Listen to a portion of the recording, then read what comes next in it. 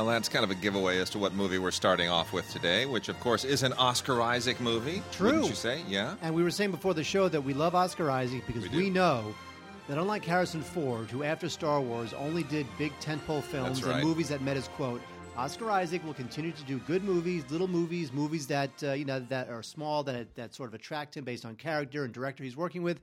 And so that's why we love Oscar Isaac, and we loved him in Star Wars. Which is why we're also talking about him in Mojave today. Well, you got to start somewhere, and they can't all be gems.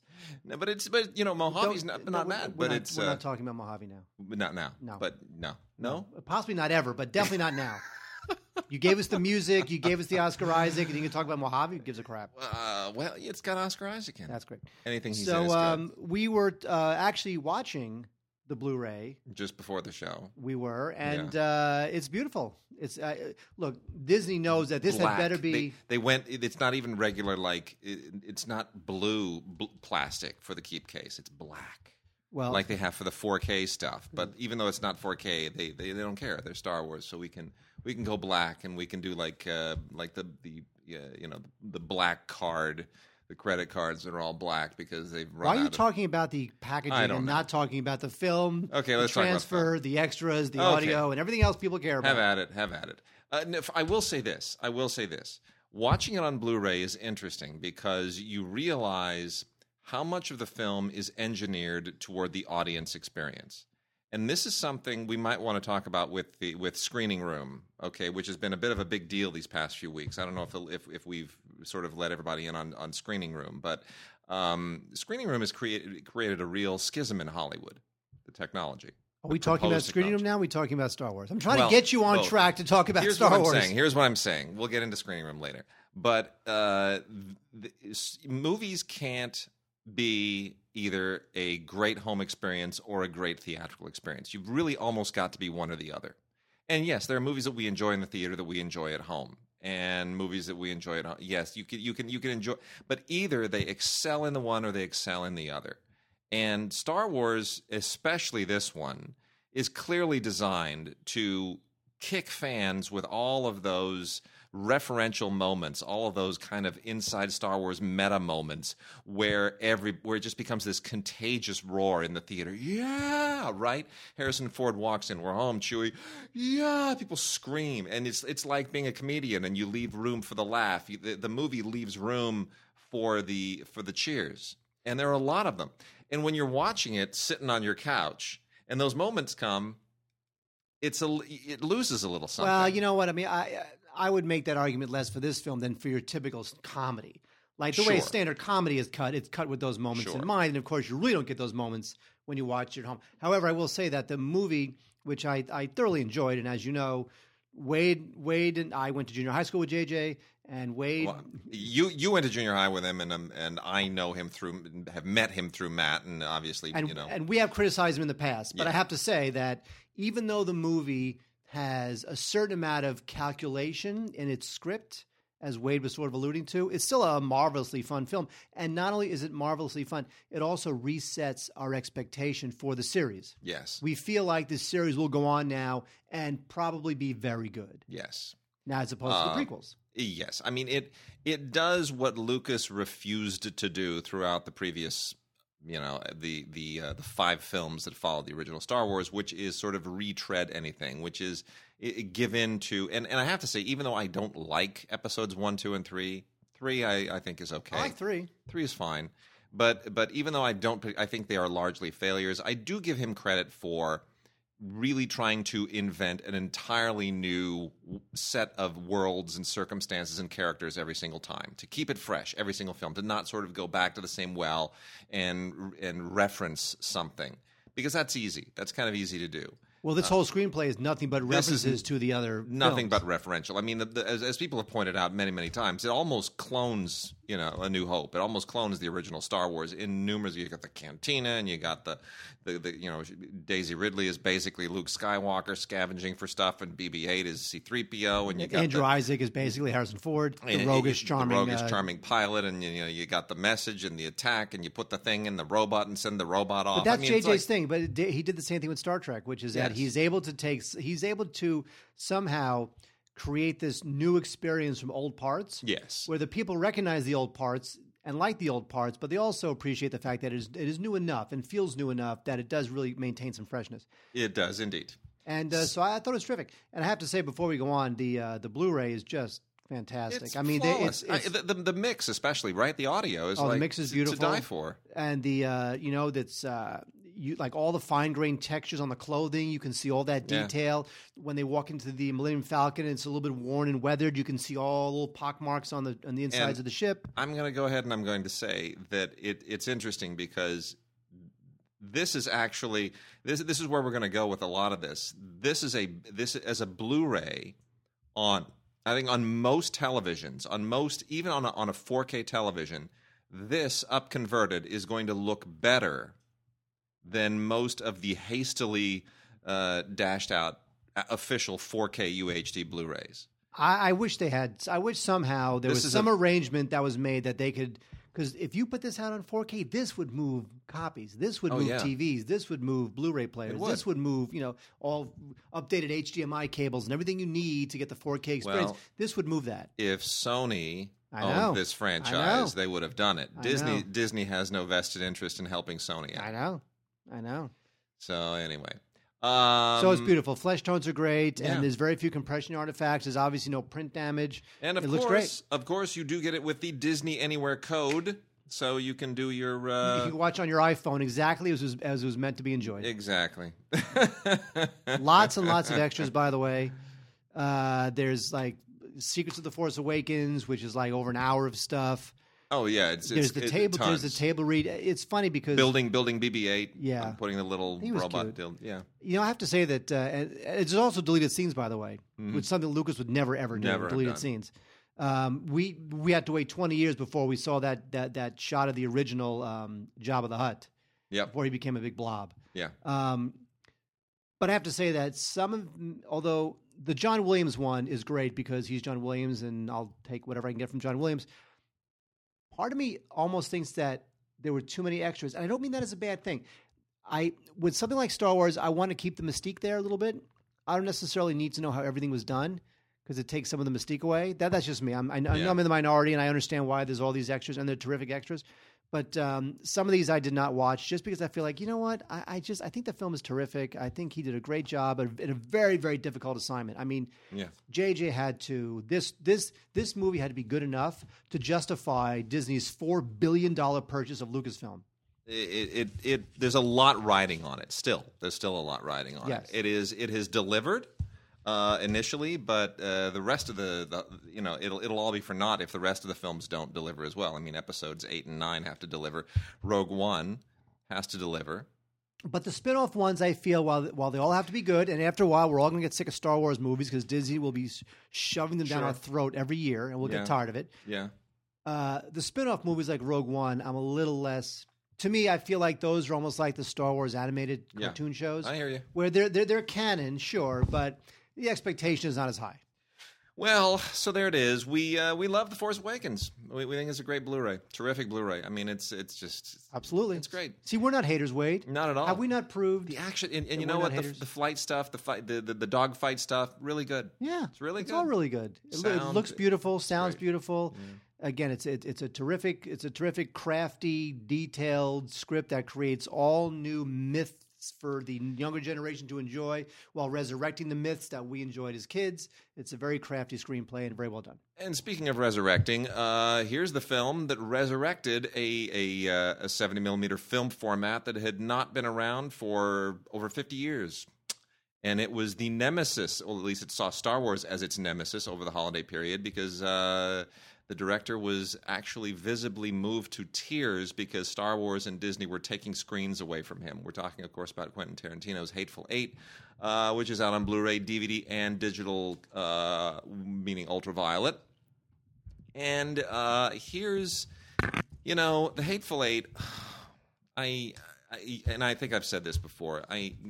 People like Quentin Tarantino and Spike Lee and a few others desperately need people to rein them in. They are amazing talents who are their own worst enemies when they are unbridled.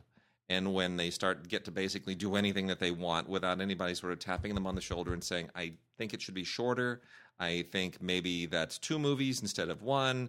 Just a little bit of judicious advice. And The Hateful Eight, remember he leaked the screenplay originally.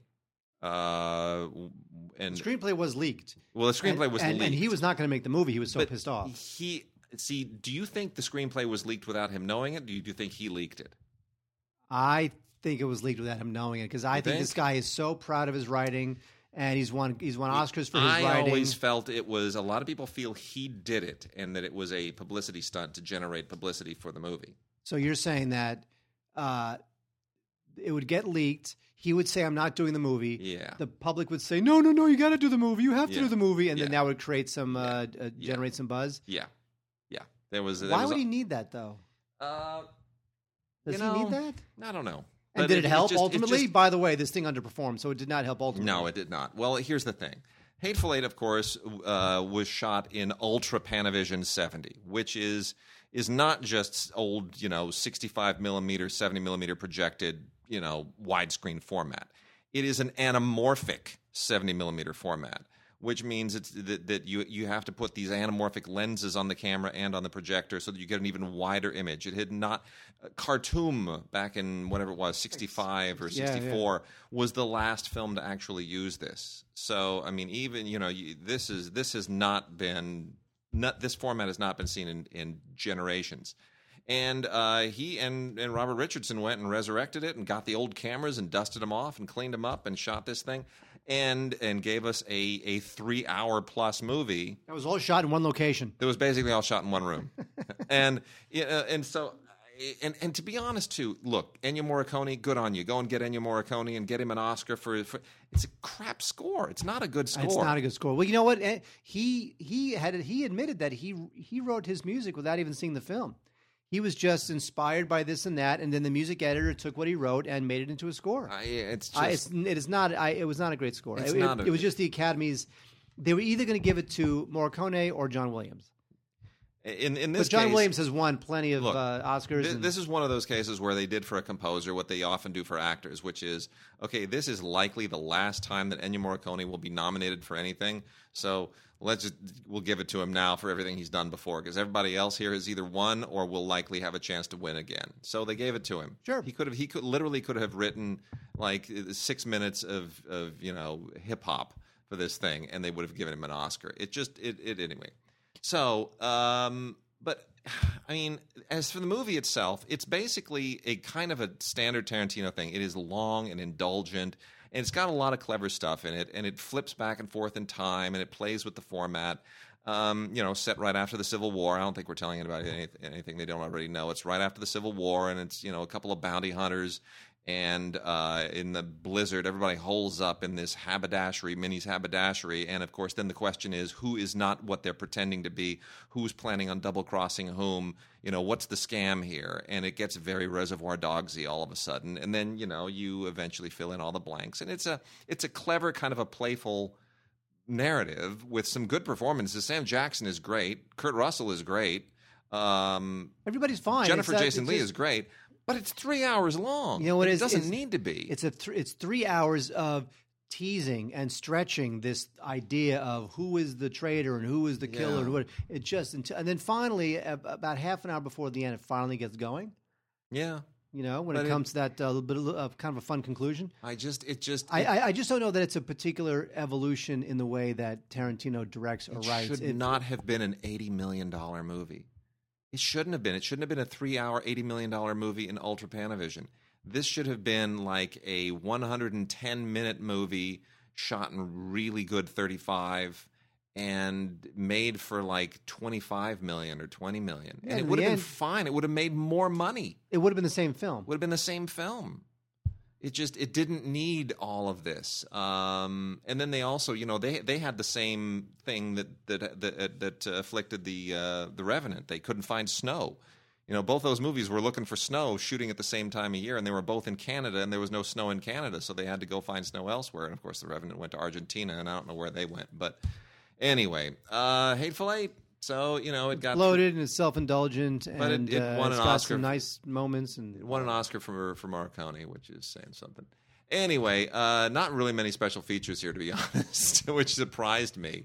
It's just featurette stuff, and one of them is the Sam Jackson's Guide to 70 millimeter, which is everyone's seen it online already. So, I mean, I was surprised that there was not, at the very least, an extensive Robert Richardson featurette on the format where here are the cameras and here's what we did. I mean, you know what I'm saying? Like of all the things you would, that's the selling point of the whole film. Like, I would have expected that at the very least, like a 60-minute Robert Richardson hosted mini documentary about Ultra Panavision 70. Like, that's really, I would have loved that, but no such thing. Hello, I'm Robert Richardson.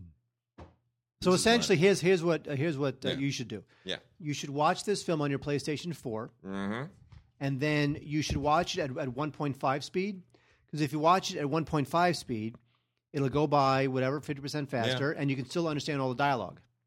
So that way, you get a 3.5-hour film in about let's say 2:45. Okay, you save a half an hour of your life. Good call. Wow, let's do it. Bravo. Do it now. All right, carrying on. I can talk about Mojave now, or do you want to talk about something else? I could talk about Tumble Down, which is kind of a surprise. Tumble us down. First-time director Sean Mushaw writes this film about this scholar played by Jason Sudeikis, who every once in a while does these dramatic-y films. I think he's pretty good. And he comes to, he's in Maine. He's interviewing this singer, and then they decide to write a autobiography together. And I kind of like this movie. This movie was light and it was fun, and it had a lot to say about the nature of loss and letting go. And there was a bunch of humor. It had a certain amount of heart. I felt it was kind of poignant. Tumble Down is good. Jason Sudeikis, he's developing as a dramatic actor. He's not a great dramatic actor. Rebecca Hall, I love Rebecca Hall. She's fantastic. She's great in everything. So she is terrific. It also features Blythe Danner and Griffin Dunn, who, that guy still gets work. Griffin Dunn, God love him. Anyway, so Tumble Down, if you want to check out kind of a romantic dramedy, more drama than comedy, I would think, that really has some kind of sweet and poignant things to say, I would check out Tumble Down. There's not a lot in terms of extras, because really, who cares? It's just a making of and something about the music, which is kind of a throwaway. But otherwise, Sean Mushaw, he can put together a good film. I like this movie. It's kind of cute. I like it. It's good. Yeah, it's okay. You like it more than I do, but I do love Rebecca Hall. So I guess I'm more forgiving. But anyway, yeah. Jason Sudeikis, good. It's fine. Mojave. He's married to Olivia Wilde. Oh, that's or right. something like that. Yeah. I saw Olivia Wilde at LACMA, right? It was, I think it was during one of those live reads that Jason Reitman does. Sure. And Olivia Wilde, like when you see her on TV and in film, she's the most beautiful thing that ever existed. Right. I think I hit the mic. That's okay. She's the most beautiful thing that ever existed. Right. And then I saw her in person, and obviously she's magnificent. But I have to say, she has a huge Jay Leno chin. Really? You can tell by the pictures that she seems to have a very strong, square jaw. Yeah. She does in person. It's even squarer and jawier in person. But I'm being obviously cheeky and unfair because she's obviously magnificent. So Mojave is an interesting little indie. Oscar Isaac signed up on this along with Garrett Hedlund, and it is Garrett Hedlund. I cannot look at Garrett Hedlund without feeling like he's Heath Ledger. I mean, he wishes he was Heath Ledger. But you know what I'm saying? It's just everything about him is so Heath Ledger-y. Really? Yeah, he just looks like him. He's got the mannerisms. It's weird. His career's not really going. It's not, but it's sort of the same way that I felt in the early days with Leonardo DiCaprio, where I just felt like he was this weird, creepy, sudden reincarnation of River Phoenix. Right? Did you ever feel like that? Oh, Garrett Hedlund? No, DiCaprio. That DiCaprio was a reincarnation of River Phoenix in a way. I never put those two together. But it just. How does Garrett Hedlund? Because Garrett Hedlund to Heath Ledger, it's just I don't know. Somebody I don't dies. know, man. I saw a lot of depth in Heath Ledger. I don't see that in Garrett Hedlund. So Mojave is basically. Why don't we just say that theory went nowhere? Okay, the bridge was out on the road. So here's the deal. Garrett Hedlund plays this movie star who's just he can't handle his fame and success. He hates life, and he's out in the middle of the desert just trying to sort of figure it all out. And he's approached by this really creepy drifter dude with bad teeth, Oscar Isaac, who is messing with his head. I will leave it right there and tell you that this eventually becomes very Hitchcockian in the Strangers on a Train, and even almost Polanski-like. It gets very stalkery. And next thing you know, Oscar Isaac is like this psychotic mastermind who is going to unbelievable lengths to not leave Garrett Hedlund alone, and he's messing with his life in a profoundly disturbing way. The reason this thing works is not because it's a good story or anything. It's not particularly original. It's written and directed by William Monahan, who of course won an Oscar for The Departed, and it's fine. It's a fine script, and it's fine in every way, but it works because Oscar Isaac is so freaking good. Today is Oscar Isaac Day. He is so amazing in this. He's creepy. He's devious. He's this dejected genius, who knows that there's no reason why he should be homeless. It's like he's too smart for the world, and he's going to get back at everybody. He is as smart as he is lacking in ethics and morality. And, that's what they say about me. I'm as smart as I'm lacking in ethics and morality. I know. I've heard that. Wow. Anyway, deleted scenes and a featurette, and that's all you get here. But you do get Ultraviolet, and you get the regular Blu-ray, and you get a ridiculous pull quote on the cover from somebody named Brett Arnold at Business Insider that says, "This thriller with a Star Wars star is a must-see." It was allowed them to get the word Star Wars. That's the only reason that pull quote is there, so that they have a quote that actually says Star Wars. People will see Star Wars. Oh, okay. Fascinating.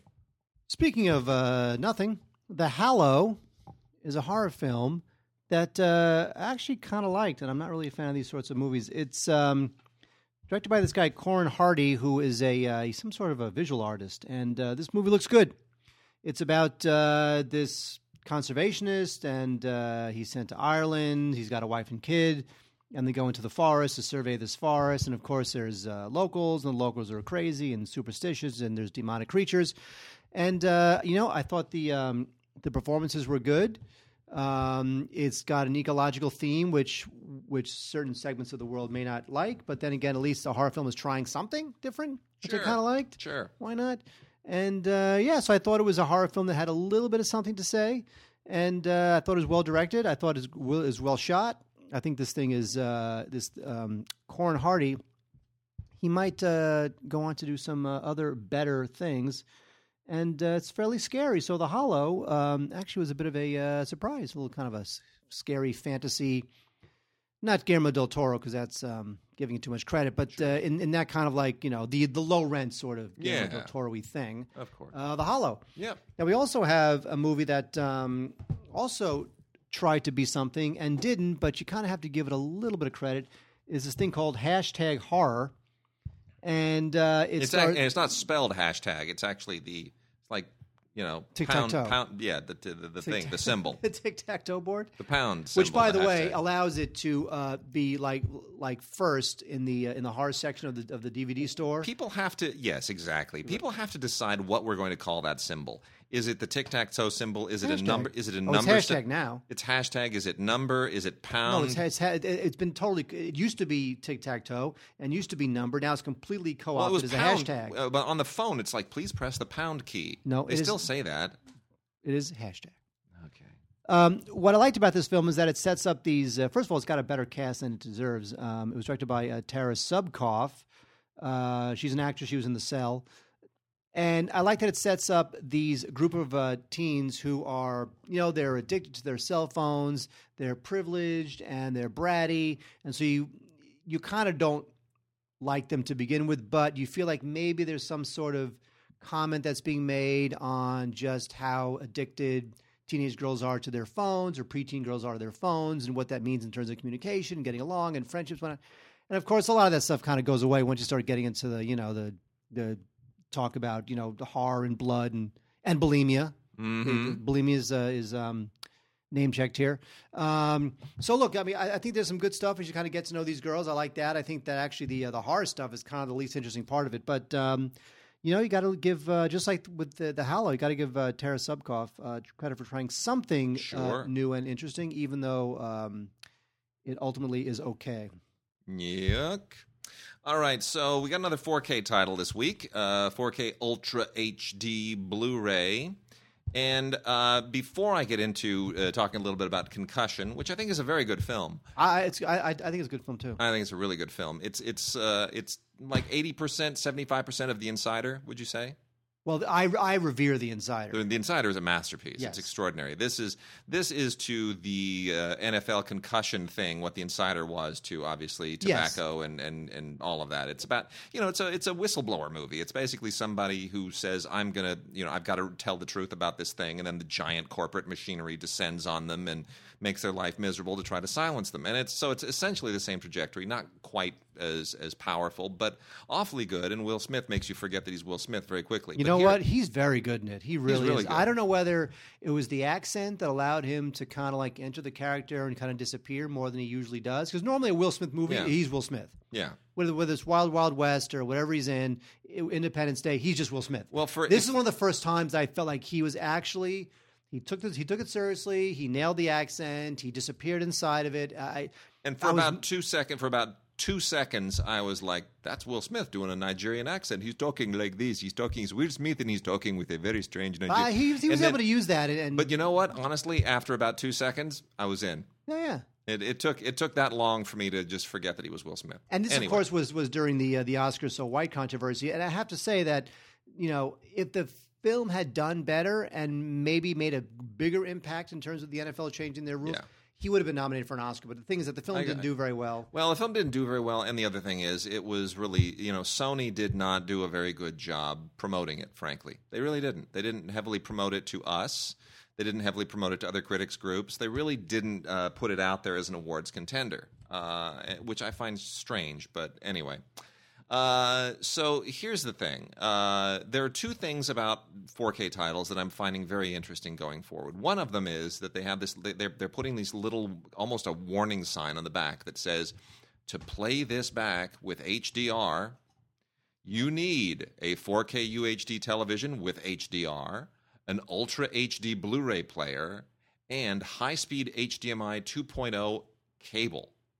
Now, that right there is a turnoff because people, obviously anybody who already has that system knows that. So what you're doing is you're sort of warning people away from buying this if they haven't upgraded their system yet. I don't know that that's going to encourage them to upgrade the system. I think that's going to make them just say, too much trouble, I'll buy the lower tiers. So I think you're almost building in an elitist notion about this.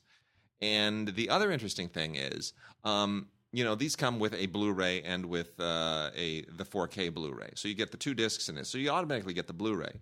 But because so much of the capacity is dedicated to the movie, you can't put any extras onto a single 4K disc. So all the extras have to go on the Blu-ray. So yes, you can watch this amazing 4K resolution and kick-butt audio, and you can just get the full thing. But if you want to watch the extras, you still got to pop the disc out, put the Blu-ray in. But so many of those extras were shot on, digital camcorder. But let's say you want the commentary. You got the commentary with Peter Landesman, which is quite good actually. It's a very interesting commentary. You have to listen to that watching the movie in HD, not 4K. Oh, so you can't access the commentary when you watch it? Correct. In 4K. Correct. Interesting. So, anyway, but you get some featurettes and deleted scenes, and then obviously the commentary, all of which are attached to the Blu-ray, not to the 4K version, the 4K Blu-ray. So anyway, that is a conundrum that I'm not sure is going to continue to work out well for this. I think a lot of people are going to want to say, I want to watch the movie, and then I want to hear the commentary, and I don't want to have to put the Blu-ray in instead of the 4K. I want my commentary alongside the movie. and they got to figure out how they're going to do that, frankly. So anyway, but there it is. That's Concussion. And then we've also got an interesting little Canadian Western with Kiefer Sutherland and his dad, Donald Sutherland, who I think have only shown up in a movie together once before, maybe? Or is this the first time? Star Wars? Oh, there you go. Anyway, so this was at the Toronto Film Festival last year and got pretty good reaction. It's a Canadian Western, and anytime the Sutherlands show up in something, that's usually why, because they're Canadian and they can get Canadian money to make it work. So they'll go home and they'll make a Canadian film. Anyway, essentially, Kiefer Sutherland plays an ex-gunfighter who's hung up his guns, who gets drawn back in to pick him up and do, it's that old thing. And he's the son of a reverend. Donald Sutherland plays a reverend who's been estranged from his son for many years and doesn't like the lifestyle that he turned to, and now he's trying. It's that whole redemption thing, and then of course it always centers on some mad land baron or somebody who's trying to rip everybody off or control the town, and that of course is Brian Cox, who's great. We love Brian Cox. Love Brian Cox. Yep. So, I mean, it's a pretty standard issue Western. It doesn't do anything that we haven't seen that wasn't. I mean, this exact narrative was like, every third or fourth Western in the 1950s and 60s, and it's been the subject of at least 3 or 4 in just the past 3 years. And it's fine. It's fine. I mean, it's nothing special, but it's competent. Wade, we have a lot of stuff still to talk Yep, about. However, I have to say, why don't you tell people what I'm wearing? Mark is wearing an official Mets jersey from the World Series. Yes. Number 33. Who is? I don't know. Oh, dear. Here we go. Harvey.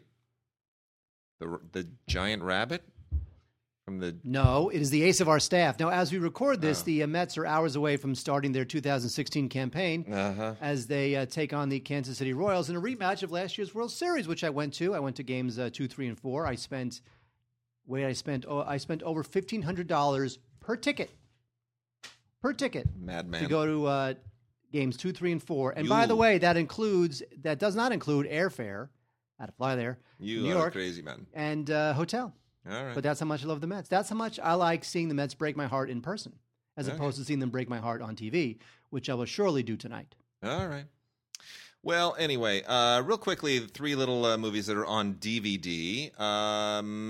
One is an interesting little indie called Dixieland, starring Chris Zilka, Riley Keough, or Koff. Don't know how that's necessarily... Keough, is it Keough? Correct.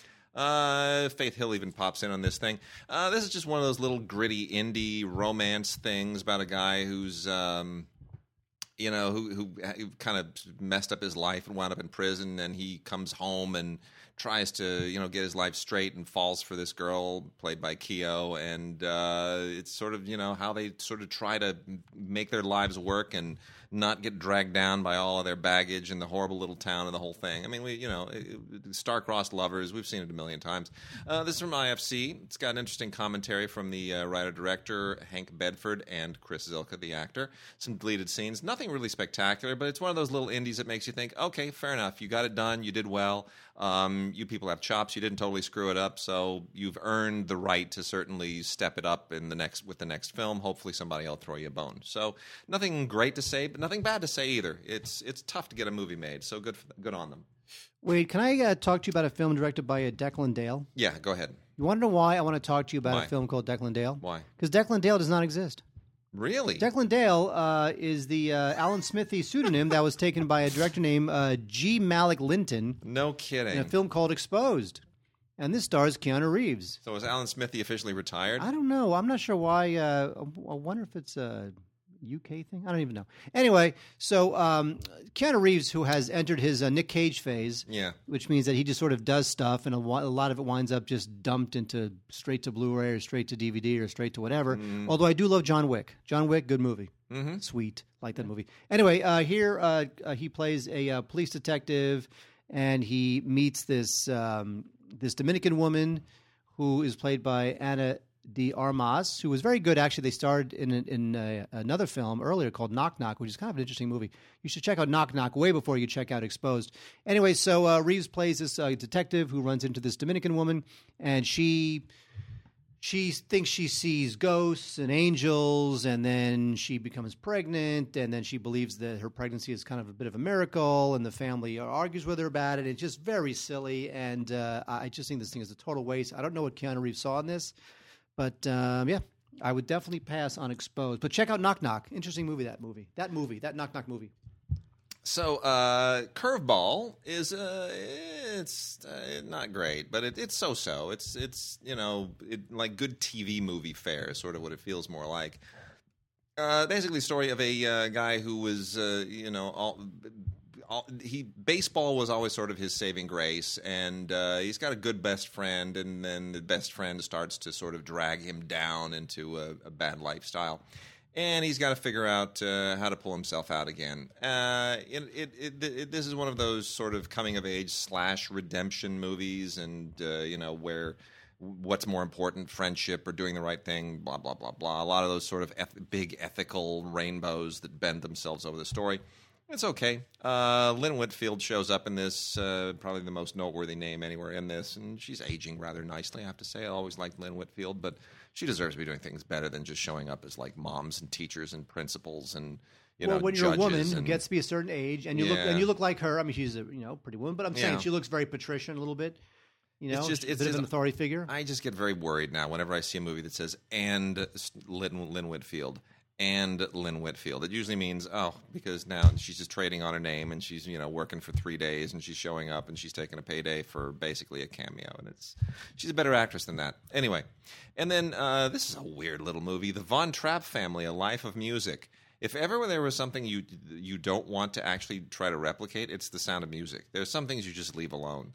And anyway, Agatha Von Trapp wrote a memoir about her, life before and after everything that takes place in The Sound of Music, and they decided for some strange, bizarre reason to actually make a movie of it, which is fine, I guess. It's not horrible, but it's just sort of why the whole thing strikes you as okay. So this is kind of not necessary. Matthew McFadden is maybe the most significant figure in this, and he's decent, but I really, really don't understand why this was made anyway at all.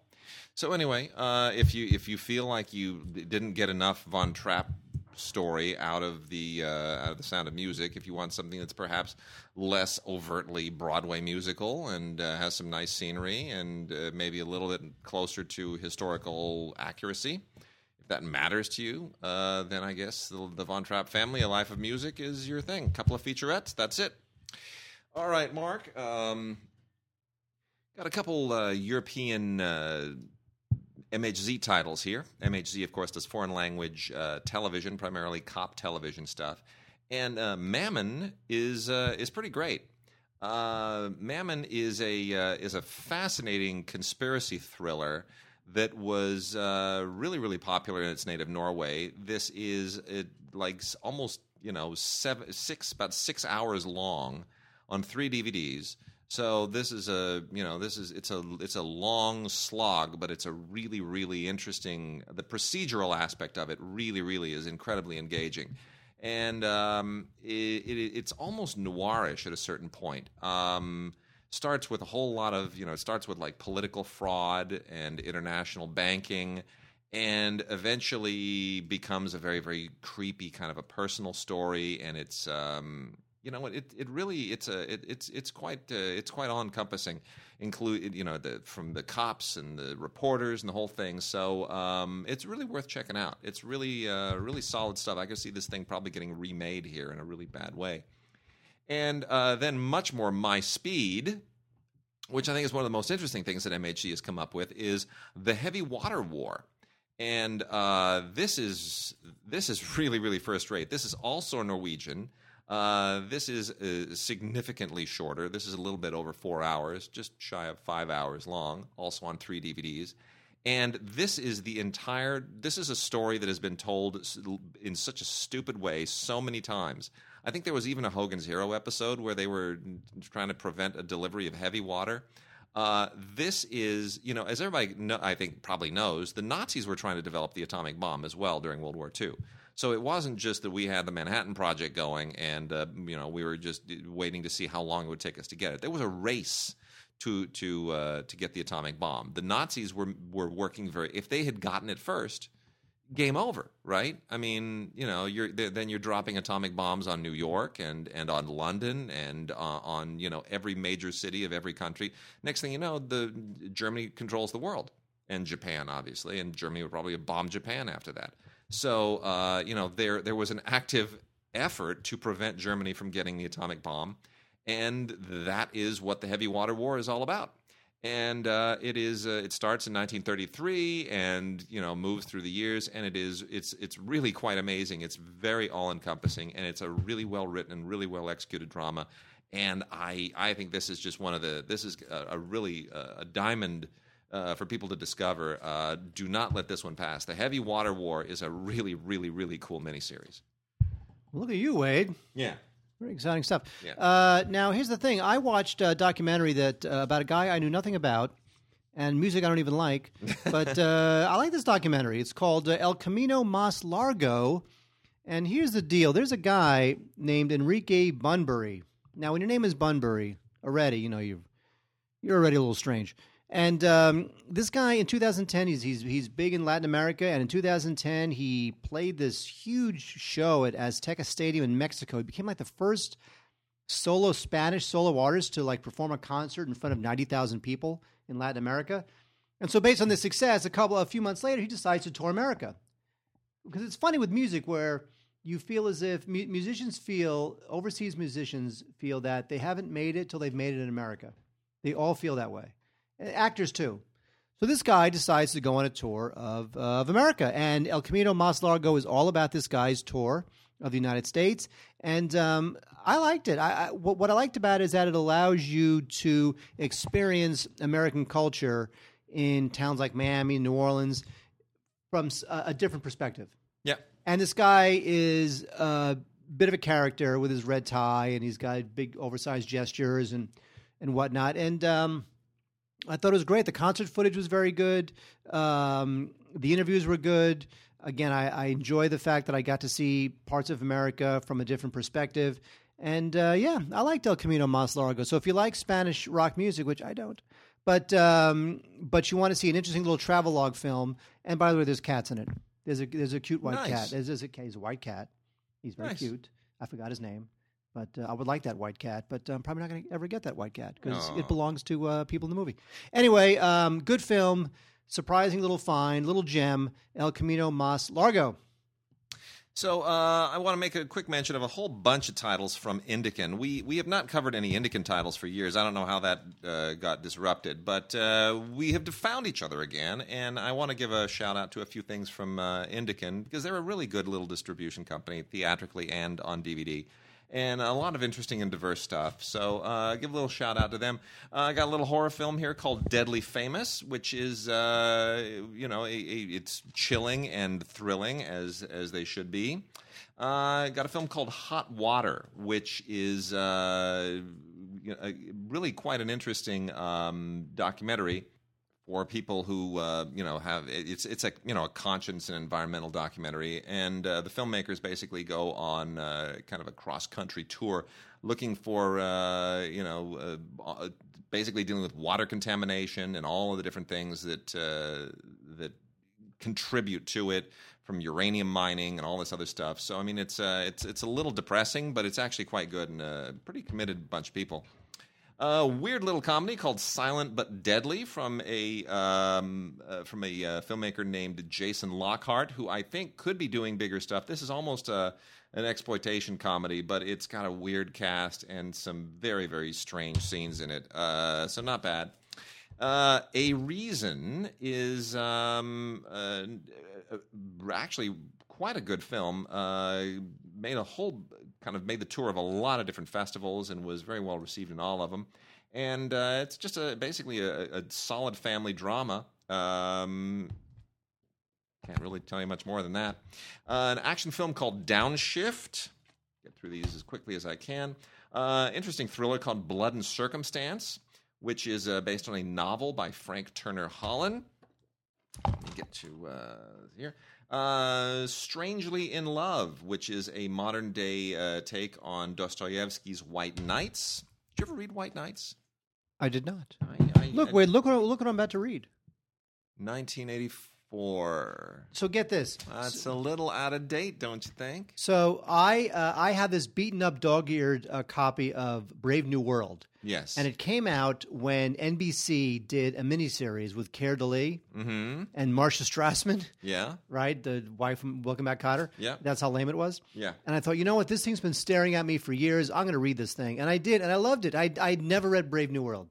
It's great. It's fantastic. Yeah. Now this I had read years ago, but they had this new one in the bookstore, and I decided to reread it. So before I finish the last few films here from Indican, aren't you amazed with all of the junk that Hollywood keeps remaking and rebooting? Aren't you amazed that nobody? I mean, there was a Brave New World television movie, kind of that was the one mid-90s. That was the one with Keir Dullea and Marcia Strassman. Yeah. But there's another one too. There is. Yeah, there's another one. Hang on. There's another one. There was another Brave New World. That was like the last one that they did. Movie from 1980 and 1988. Now, the one in 1980, that one starred. That's my book cover. Yeah, the one from 1980 has my book cover in the. Okay. Although I threw it away because it was so dog-eared. Bud Cort as Bernard Marx. Yeah. Yes. Anyway, bottom line, aren't you amazed that as much as they have rebooted and rehashed, that over the past just the last 10 years, that nobody has bothered to say, you know what, we could do a pretty amazing, big, blockbustery Brave New World? I know. I was reading it going... it screams. This movie, this book, it's like the network of books. Like, Network is still an amazing movie, even though a lot of it is lost on modern audiences in terms of how prescient it was. Brave New World, same thing. Make another one. Be awesome. It would be unbelievable. So there was one in 1998 with Leonard Nimoy as Mustafa Mons. That's the one I'm talking about. Leonard Nimoy, every non-Spock movie he does, he's the best because he's got that weird look. Yeah. He's got that alien kind of look to him. Because he's Canadian. I know. That's what it is. No, because you're Jewish. That's what you really want to say, isn't it? I just want to make fun of Canadians. Okay.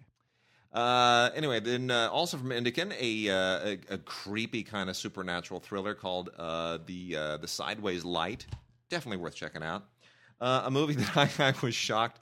I actually watched about 15 minutes of this, and I've got to watch the rest of it. It's great. Eternity, the movie. This thing's a riot. It's just so cheesy and so ridiculously silly.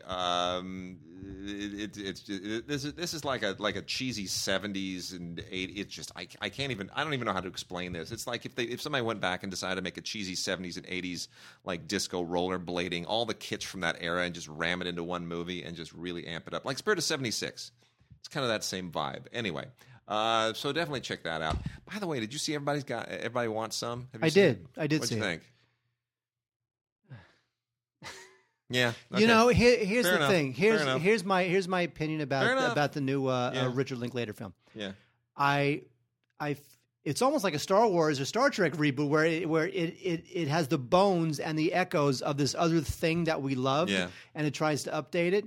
And I feel like Richard Linklater is now 55 years old. I sort of feel like the movie was a little overwritten and too perfect, and the characters were a little too smart. I feel that way about almost all his films from the past 20 years. Who was that guy Finn who was like the philosopher on the baseball team? The guy talks like nobody I've ever met. By the way, let me finish off the last of these. A Bit of Bad Luck, which has Terry Polo and Carrie Elwes, and not much else going for it. Another little horror thing, Windsor Drive, which I did not have a chance to look at, but I'm just going to give a quick mention. Another one that I did not have a chance to watch, Me, You, and $5. Looks like an interesting little comedy. B-Boys, which is, it's a dancing thing. And then lastly, Butterfly Girl, which has gotten some very, very good reviews, and I did not have a chance to watch this either, but looks like an interesting thing to check out. So anyway, Indican is back on the radar, and I've always liked them as a company. I think they're a really solid company, so go check out some of their stuff. Wait, we have by the way, Superman, Batman. Yes, almost 70% drop off. How insane is that? Here's the thing. That's almost Fantastic Four drop off. Well, I have to say a lot of blockbusters drop off in that high 60s, low. A lot of them do. But what's interesting is that huge. No. You need to look at the Friday to Friday number. The Friday to Friday number, right? That was like 80%. It dropped 81%. That's huge. 81% is embarrassing. Yeah. 70, it's like, okay, when you come out with 166 million, you're going to drop a lot. But 81 million drop from Friday to Friday. That just says that, you know what, the rank and file moviegoer, as I think I said on Facebook, they don't like it. The fanboys binged, and that's it. I could have told him that. But in the end, here's the thing. But you know what's funny is that the studios are so deluded. They'll be like, well, who cares? Look at the bottom line. We've made $250 total. We've made $500 million globally. It's a hit. It's a great film. Go, Zach, go. In the meantime, so embarrassing. It's just embarrassing to me. Anyway, we have 4 movies. No, we have 8 movies on 2 DVDs. And if you buy any of these from Mill Creek, I'm going to personally come to your house and kill you.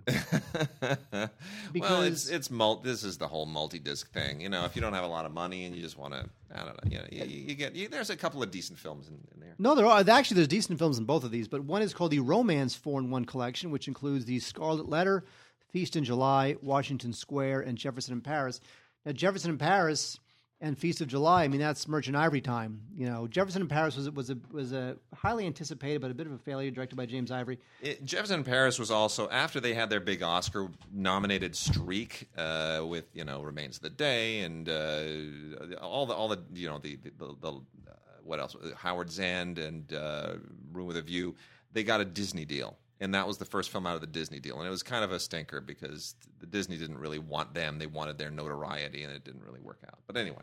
Then there's also the Thriller 4-in-1 Collection, which includes Playing God with Angelina Jolie, Before and After with Meryl Streep and Liam Neeson, The Rich Man's Wife with Halle Berry, and then the only one that matters, Veronica Guerin with Cate Blanchett, because everything Cate Blanchett does matters, because I love her. It's really good, actually. That's a good movie. That's a good movie. I mean, there have been a few films on Veronica Guerin's whole thing. She's, the Irish journalist who went after, among other people, the character that Brendan Gleeson plays in Star Wars. No, in the John Boorman film, about the yeah, you know what I'm talking about. Famous gangster. Hang on, don't stop the recording. Yeah.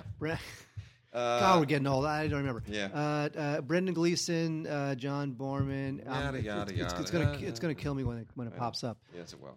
The General. Oh, I love that movie. So, by the way, go rent The General. That's a good movie. The General's a good movie. It is a good movie. So Veronica Guerin basically was one of the journalists who tried to take down The General. So it's a kind of a different take on that. But anyway, there have been a few other films that deal with the story. Joan Allen was in one that I thought was very, very good as well. So anyway, all right, Mark, let's hit some classic stuff. Let's go into catalog titles for the little time that we have left.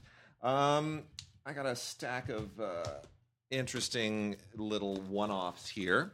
One from Shout Factory. Dude, do you remember the Gong Show movie? Do you seriously remember they made this? Yes. I had totally forgotten that the Gong Show 100%. movie existed. Oh my gosh. Shout Factory just... And by the way, Gene the Dancing Machine, he died recently. I know. Well, this is just weird. Of course, I love the George Clooney film, all about Chuck Barris. Confessions of a Dangerous Mind. Confessions of a Dangerous Mind, with Sam Rockwell. Just an amazing performance. It should have been Oscar nominated. Should have won. The Gong Show movie, just one of the strangest things ever created. I just can't believe they made this into a movie. I still, in hindsight, it just brings it all back. Nothing on this Blu-ray other than an audio commentary with pop culture historian Russell Dyball, which is really good, just the same. I mean, it really contextualizes everything wonderfully, and it's just a strange movie, man. It is so strange. And what's really, really bizarre is I didn't even realize who co-wrote this. Do you know who co-wrote this with Barris? I do not. Robert Downey Sr. Awesome. I mean, which is, of course, Robert Downey Jr.'s dad, who was a bit of a B-movie filmmaker in his day as well. But that says trippy and cool to me. But Robert Downey Sr., says this is not a normal film. This is not a normal film. This is just such a strange movie. Anyway, check it out. It's one of those cultural artifacts that just belongs to a certain era, and you'll go nuts. You'll go nuts watching it. You won't believe it exists. The Arrow collection that is released through MVD continues to amaze me with some of the cool stuff they pull out. They, of course, have released a lot of really great B-movie and exploitation and blaxploitation titles, and this is one of the all-time best blaxploitation titles ever. It's really almost transcends blaxploitation. This is Black Mama, White Mama with Margaret Markoff and Pam Grier, one of the coolest Pam Grier performances ever. And essentially, this is the idea here is that it's a little bit like The Defiant Ones, the old Stanley Kramer movie, and it sort of takes The Defiant Ones and drops it into a women in prison thing with a racial aspect. And you come up with a movie that really, for everything that went into it, should not be as cool as it is, but it is. And you have a couple of escaped female convicts, one black, one white, and that's like a perfect kind of a desert island scenario to explore all kinds of really great cultural and racial aspects from the era. It's cool. DVD and a Blu-ray included in this, and it looks great. The transfers are fantastic. And then 3 other films here on Blu-ray to make mention of, super fast. Ken Loach film called Blackjack, which is a kind of one of the lesser-known Ken Loach films, actually, on a Blu-ray from Cohen. This is an adaptation of the Leon Garfield novel. It is not at all what you would normally expect from Ken Loach, and it's a nice rediscovery. This is like from the late 70s, and a pretty decent family film, which I can't really always say about Ken Loach movies. And then the sexploitation film Felicity, which is out now from Severin on Blu-ray. I don't need to actually tell you what Felicity is all about. It's dirty, but it's dirty in a late 70s kind of a way, which is to say that it's sort of not that dirty anymore. And then from Milestone, a really, really great release. I'm so glad that they do this. The people at Milestone, I just love those guys. I really do. Dennis and Amy just keep really doing such great work. It's a real passion project for them. This is the Kathleen Collins film Losing Ground in a 2-disc deluxe edition. This is one of the significant early to mid-'80s films that sort of represented a renaissance in black female directors. And it's just a wonderful personal story about a really interesting couple. The woman is a professor of philosophy. Her husband is a painter. And it's a really interesting look at a relationship, beautiful and tender and very accomplished. And the most tragic part of this is that Kathleen Collins, who wrote and directed it, of course, she died 6 years after the movie was made, died of cancer. So I'm glad that they're calling attention to this film again. It's really, really a good film. That's right, Chunky Love. Chunky Love? I know what you're talking about. I'm talking about Marion Davies. That's what you're talking about. So a couple from Warner Archives. One is a film that deserves to be rediscovered, a little piece of film history, Not So Dumb, which, by the way, is not the story of my life. My story is called Yes, He Is That Dumb. Yeah. Story of my life. Anyway, Marion Davies was a great silent film actress, but she did wind up doing sound, and she was a little bit nervous about doing sound because a lot of actors back in the day were worried about doing sound. However, one of her first sound films was Not So Dumb, and this thing is pretty funny. It was directed by King Vidor, of course, and Marion Davies, if you don't know who she is, she was the one who... She was one whose career was sort of like taken over by William Randolph Hearst, the newspaper publisher and tycoon, and that was kind of interesting. And he loved seeing her dress up in beautiful gowns, and it was a creepy relationship. It was a creepy relationship, but Not So Dumb is not so dumb is more in the comedy vein. It's maybe one that I don't know that Hearst necessarily signed off on, but. Anyway, it's kind of a bit of a screwball comedy type thing, and it's based on a play co-written by George S. Kaufman, and it's good stuff. It really deserves to be rediscovered. Marion Davies, Not So Dumb. Also, we have Brotherly Love. This is with Peter O'Toole. I was not a huge fan of this movie hang on. Scratching something on my eye. Something in my eye. Do it. There's nothing in my eye now. Okay. I can put my glasses back on. Anyway, so it's Peter O'Toole and Susanna York. It's a comedy. It's kind of a tragedy, and it's got some really creepy overtones because it's about a brother who kind of loves his sister, and it kind of really treads on some interesting ethical waters. So Brotherly Love, a movie that maybe its title hits it on the head a little bit too hard, is okay. I don't know that I necessarily would want to watch this again. Also, we have very interesting. Michael Collins is finally out on Blu-ray. Has this been on Blu-ray before? No. Huh.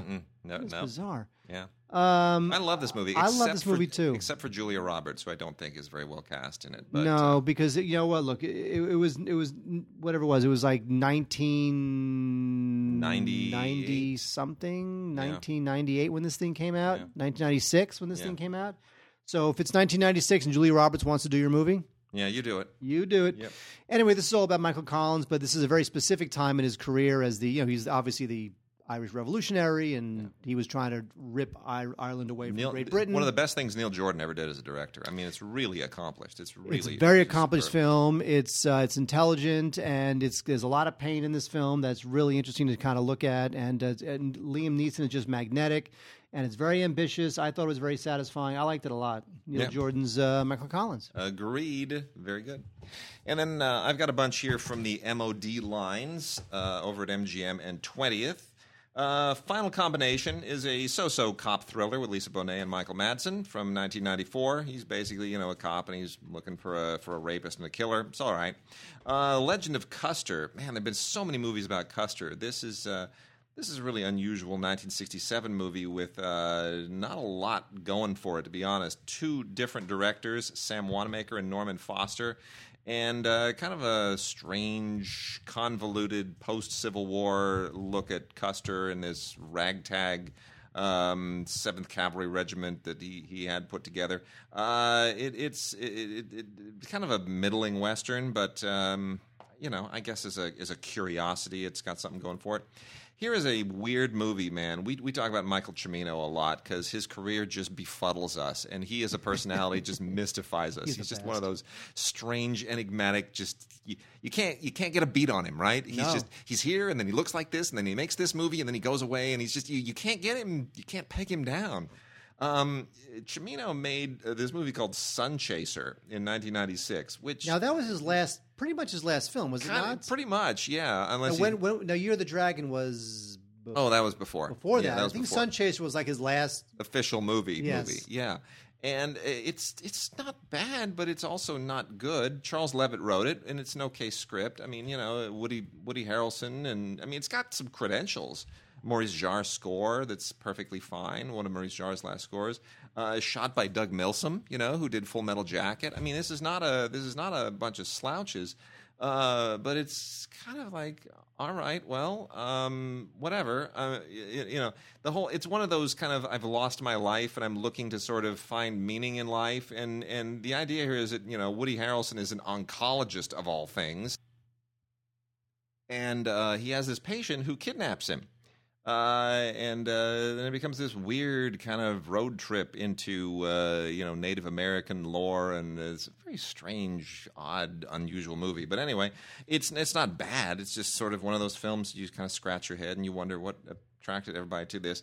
Then there's also That Night with Juliette Lewis and C. Thomas Howell, which one of those set in 1960, one of those throwback 1960s era. It wasn't made in the 1960s; it was made in 1992. But it sort of has that whole nostalgic 60s era romance thing going to it. And then lastly, a film that I think is one of the most underrated films ever made. And I know that sounds hyperbolic, but it's just unbelievably true. Chris Manguise, who won an Academy Award as a cinematographer of The Killing Fields, and then briefly had a directing career before he just couldn't get movies made as a director anymore, so he went back to being a DP. But, he made a number of really decent films as a director. And the one that completely got crapped on was Second Best. And it makes me mad, because I still remember the entire issue around this film. This was made in 1994.